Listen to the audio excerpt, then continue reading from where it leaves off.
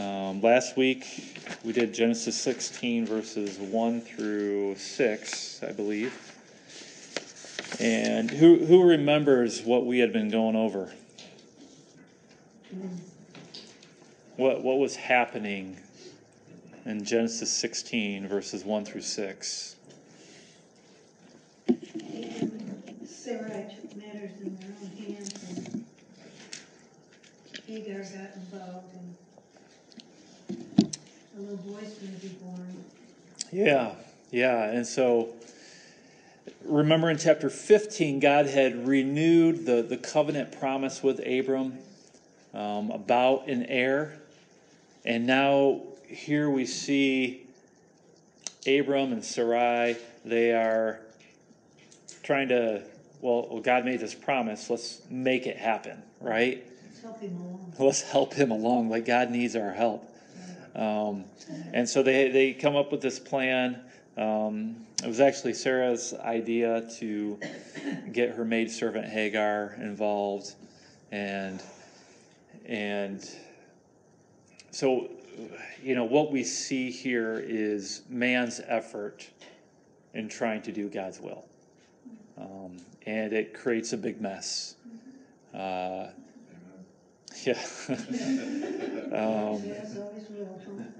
Yeah, and so Hagar becomes pregnant, and we notice that Hagar begins to despise Sarai, right?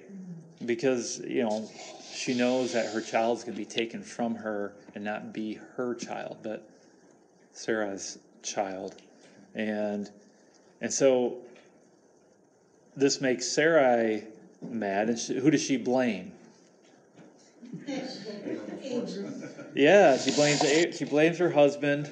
It's like, and may the wrong done to me be on you. It's all your fault. Yeah, it's all your fault. And it's taken us back to the garden, right? When Adam and Eve sinned, and the woman you gave me, that was Adam's response to God. And so, verse 6, but Abram said to Sarai, "Behold, your servant is in your power. Do to her as you please." Then Sarai dealt harshly with her, and she fled from her. And that's where we left off. She was a wife, and then now she's not a wife anymore. Yeah, she kind of got demoted. I'd say so. Yeah. And so let's pick up in verse 7. We're going to try to get through the end of this chapter today. It says, "The angel of the Lord found her by a spring of water in the wilderness, the spring on the way to Shur. And he said, 'Hagar, servant of Sarai, where have you come from, and where are you going?' She said, 'I am fleeing from my mistress Sarai.' The angel of the Lord said to her, 'Return to your mistress and submit to her.' The angel of the Lord also said to her, 'I will surely multiply your offspring so that they cannot be numbered for multitude.' And the angel of the Lord said to her, 'Behold, you are pregnant and shall bear a son. You shall call his name Ishmael, because the Lord has listened to your affliction. He shall be a wild donkey of a man, his hand against everyone and everyone's hand against him, and he shall dwell over against all his kinsmen.' So she called the name of the Lord who spoke to her, 'You are a God of seeing.' For she said, 'Truly here I have seen him who looks after me.' Therefore the well was called Beer Lahai Roi. It lies between Kadesh and Bered. And Hagar bore Abram a son, and Abram called the name of his son whom Hagar bore Ishmael. Abram was 86 years old when Hagar bore Ishmael to Abram." All right, so a lot going on here. Hagar has fled. She's off. And where did she flee to? Where do we find her? A spring. A spring, right? I love the opposing condition and position in verse 6 to verse 7. Sarai dealt harshly with her, and Mhm. she fled. Yep. And then the angel of the Lord found her by a spring of water in the wilderness. It's almost like she landed in a beautiful place. Well, I mean, she's in the wilderness. She finds a spring. A spring is always good to find in the wilderness, isn't it? Yeah, yeah. And where is she running towards? Where is she on the way to? Sir? Sure, yeah. Anybody know what Shur is? Or where Shur is? I'm not sure. You're not sure? Sorry. Yeah, Shur, it's the name Shur actually means wall. And it is it's kind of like a border on the way to Egypt. Yeah, makes sense. Why would she be going to Egypt? She's an Egyptian. She's an Egyptian, right? Yes, sir, she is. Yeah. And so she's trying to go back home. Yeah, and so she's running away, running back home. And who is it that finds her along the way?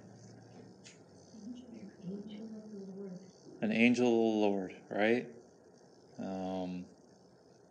Is that Jesus? Well, we don't know if this is a theophany or not. It could be one of God's angels. It could be a theophany. Sometimes the angel of the Lord, God presents himself as the angel of the Lord sometimes in the Old Testament. It's not super clear in this passage that it's God, but it could be. But Word is all capitalized, just like in Psalms, if that makes a difference. well, it is, but it also The angel of the angel of the Lord, yeah. And he predicts. He makes I will surely multiply your offspring. The angel of the Lord Yeah. says, I will surely. Yeah. So it's almost like more than just an angel. Yeah, it perhaps. It's up for debate. We'll just put it that way.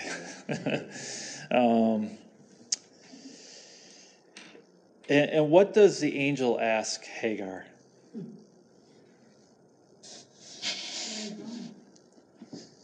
Yeah, where have you come from and where are you going? Have we seen similar questions like that before? Yeah. Where are you? What have you done? Right. Yeah. Where are you? Where are you? What have you done? Yeah, and so it harkens us again back to Genesis 3. Adam and Eve, they're hiding from God. They're running as well, right? And God pursues them, finds them, and challenges them. And here, God is challenging Hagar as well. Yeah, and so, I mean, whether this was God or the angel of the Lord, these questions aren't so much for the angel's knowledge. Right. The angel already knows all about Hagar, where she was coming from and where she was running to. He wants Hagar to think about these things. And so that's why the questions are asked.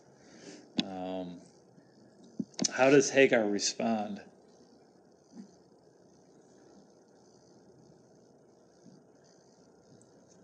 Truthfully, she's running from Sarai. Yeah, I'm running, right? I'm fleeing from my mistress. Yeah. Not pretending. Yeah. She's not, there's no pretense here. It's all out in the open. And so what we have here, we have a picture of this woman that has really been abused, has been put in a situation that wasn't right, and she's running from it, which Could any one of us blame her for running? Not really, right? Yeah, I mean, we hear about situations all the time, particularly women who are in a bad spot, and they need to get out of the home. They need someplace safe. And so, Hagar is no different. Now, I'm not saying that Abram was someone who beat people. I don't think that's the case. But her mistress was treating her harshly, whatever that means. And her life was rough. And what had been promised of her was also taken away. And so she was running. And part of this, maybe she wanted to keep her child for herself as well. And so here we see she's honest with the angel, but what does the angel tell her to do? Go back. Yeah, and submit. And submit. Now, would you give that advice to Hagar? If I could protect her. If you could protect her? If I could protect her in the submission. Mm-hmm. Yeah. Because she's going to have a baby and she needs protection and she needs security. Mm-hmm. She needs a place to call home. Yeah. She doesn't need to be out there on the road going backward. So Yeah. I would, if I could protect her. Okay. Which obviously this angel has the ability to do. Yeah.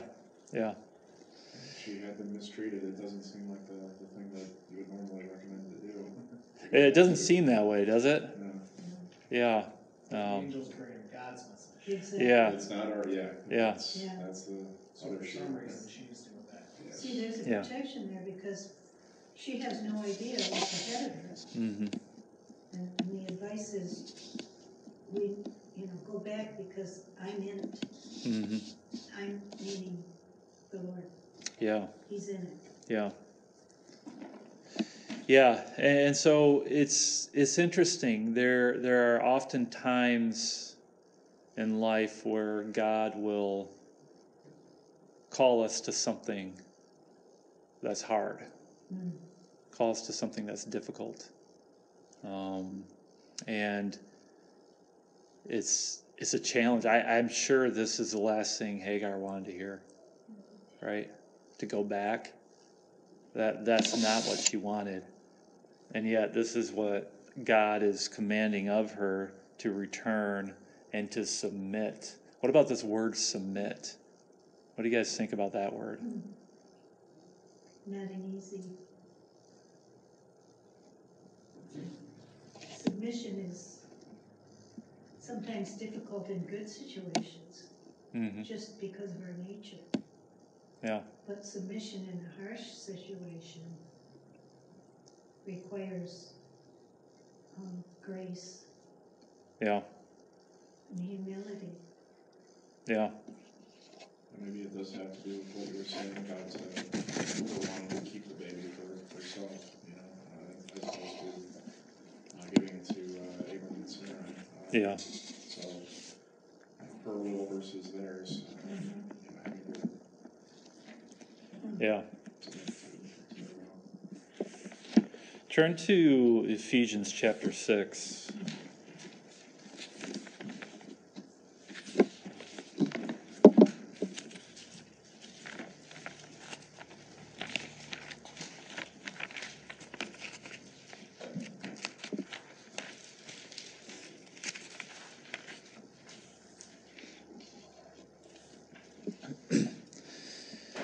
In this, starting earlier in chapter 5, you get Paul giving instructions to the church in Ephesus on kind of right relationships. And he talks about husbands and wives. He talks about children and parents, and at the beginning of 6. And then in verse 5 it says, so chapter 6, verse 5, it says, "Bondservants, Obey your earthly masters with fear and trembling, with a sincere heart as you would Christ, not by the way of eye service as people pleasers, but as bondservants of Christ, doing the will of God from the heart, rendering service with a good will as to the Lord and not to man, knowing that whatever good anyone does, this he will receive back from the Lord, whether he is a bondservant or is free.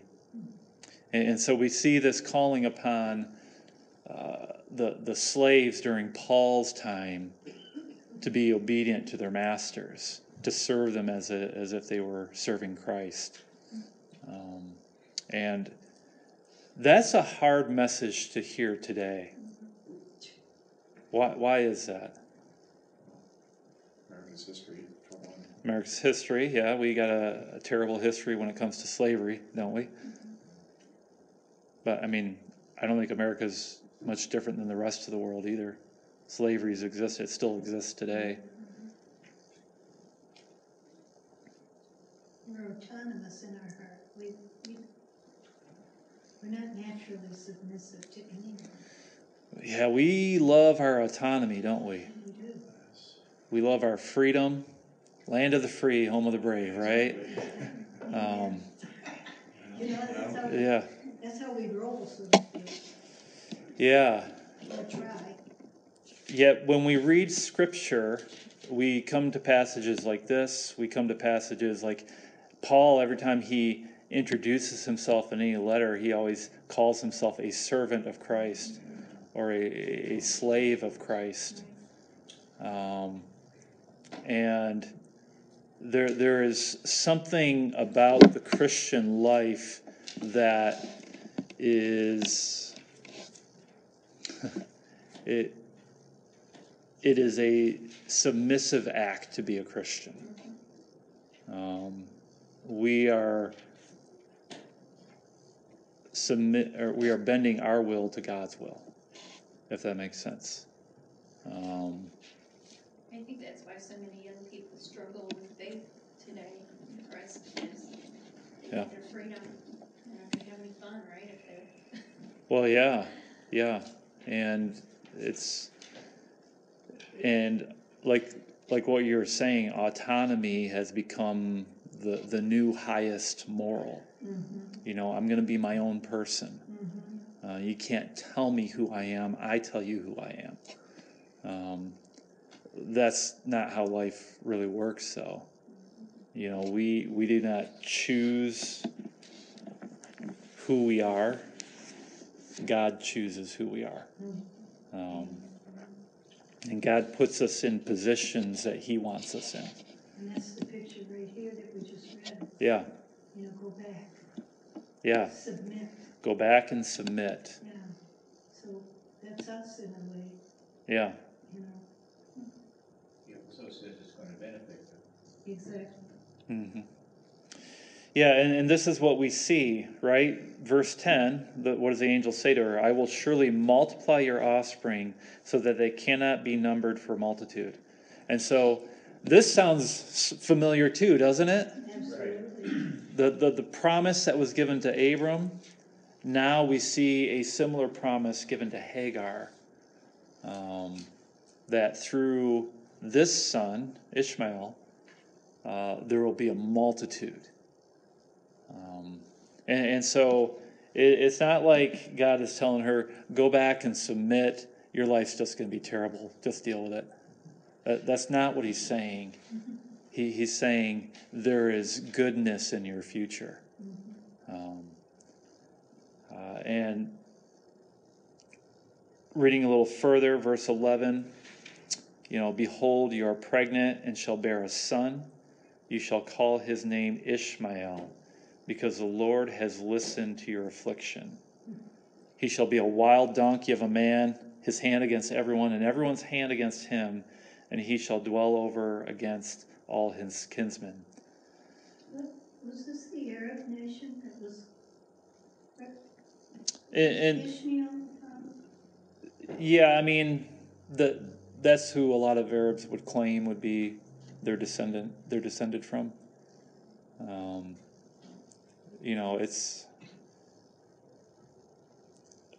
I'm not a genealogist, so I'm not exactly sure how accurate that would be, but we do know that this is the promise of God for Hagar through Ishmael. Now,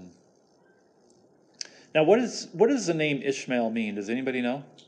Just look it up and God hears. God hears, right? Right? And so you'll call him Ishmael. God hears because the Lord has listened to your affliction. And so what has God heard? Her mistreatment. Her mistreatment, right? Her affliction. And He's heard it all. yeah, he's heard it all. That definitely harkens to Exodus, wasn't it? Yeah. If that's the direction you're going. It wasn't, but that's a great insight. You think about the book of Exodus. What do we see in Exodus? God telling Moses, "I have heard, the cries of my people,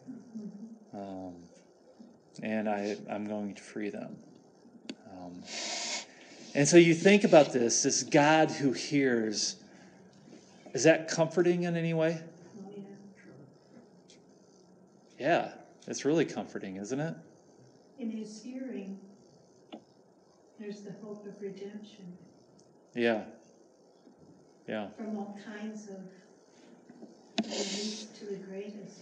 Mm-hmm. Redemption is available because he hears where his people are crying out. Yeah. I think it would kind of be like a check on Sarah too, or Sarai, when she goes back and names this baby God hears. Every time, they're referring to Ishmael, it's like reminding Sarai that God hears, God knows what is going on here, God knows the wrong that you've done to me. Yeah. Yeah. I think as we were talking, that's why she was to go back. There were lessons to be learned for all the characters in this story. Oh yeah. Life lessons. Everybody needs to grow up, don't they? Everybody needs to, Yeah. Yeah. Yeah, there's things to be learned here in this school. Yeah. One thing I've learned from being a pastor over the years is that people, when they are in trouble, people, when they are hurt, when they are in crisis, a lot of times they just want to be heard. They want to be able to voice what's going on. And here we have a God that listens. And there's just something comforting about that. There's something that's unique about that. A lot of religions, pagan religions, or they have their gods, right? Yet it takes a lot to get them to listen. They're kind of indifferent, aren't they? They're just kind of... Well, they could be indifferent or not caring.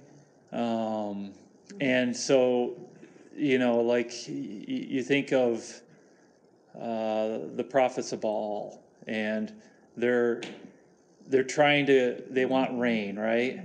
And they're doing all this stuff. They're lashing their bodies and performing all these things, or they want fire. They want fire on the, and they're doing all these things, and the prophet tells them, where is your God? Yeah. Maybe he's going to the bathroom. Yeah. Why isn't he listening to you guys? And they're crying out with all their might, and nothing's happening. Because they're not gods at all. Yeah. But we have a God who listens to our cries and listens to all that's going on in our lives. And we have a God that's honest too, right? He talks about who this boy Ishmael shall be. He shall be a wild donkey of a man. Who wants to be a wild donkey of a man? What does that even mean? Stubborn? Headstrong. Yeah, strong. Yeah. Yeah. There's some characteristics there that could be good and bad both at the same time, right? And you see there's going to be animosity, right? Right. Between him and everyone else, it seems like, especially his kinsmen. And this is, and we'll see this. It's going to come to fruition. And so, but God's being honest with her, and he's saying, you know, I'm just going to lay it all out here for you. This is what's going to happen with your son. It's going to be a challenge for him in life. Yeah. There's no sugar coating, is there? There's no sugarcoating. Yeah. And yet God had placed this calling upon her to go back, to submit, and that was what she was to do. And, you know, just to finish this off, you know, she called the name of the Lord who spoke to her, "You are a God of seeing." For she said, "Truly here I have seen him who looks after me." And what a response, right? So not only is he a God who listens, but he sees as well. And so God has seen not only her affliction, but God has seen her. He's the one who sought her out. And he came to her. And so it's kind of incredible that, you know, God would pay such close attention to this maidservant who was looked down upon and mistreated. It sounds like she's become a believer now because Yeah, she attributes the fact that he sees her and now I have seen him yeah, who looks after me. So that's yeah, that's a faith statement right there. yeah. Yeah, and then she names the well Beer Lahai Roi, which also has a meaning. It means well of the living one who sees me. And so she names the spot where God spoke to her. And we see that she bears a son. Abram calls him, names him Ishmael. And Abram was probably thinking the promise has been answered, right? That's probably what's in his mind. But it hasn't been. And we will see that coming up a little later. But we'll finish there for right now. Any thoughts or questions before we close in prayer? Interesting that Abram uses the name that God told Hagar to use. So Hagar had to have reiterated this whole scene. Probably. Yeah, probably she shared everything that went down in the wilderness. And so Abram submitted to the vision as well Mm-hmm. by naming him Ishmael. Yeah, He didn't rebel. yeah, I'm just struck, so many people, I think, view God as being far off and, not taking an interest in what's going on in their lives and this reminder that, yeah. our God is not that way. That No, he's not. Close by and that he cares very much about what's going on. Yeah, yeah, I just find that very comforting. Yeah, the hairs of our heads are numbered. mm-hmm. Yeah.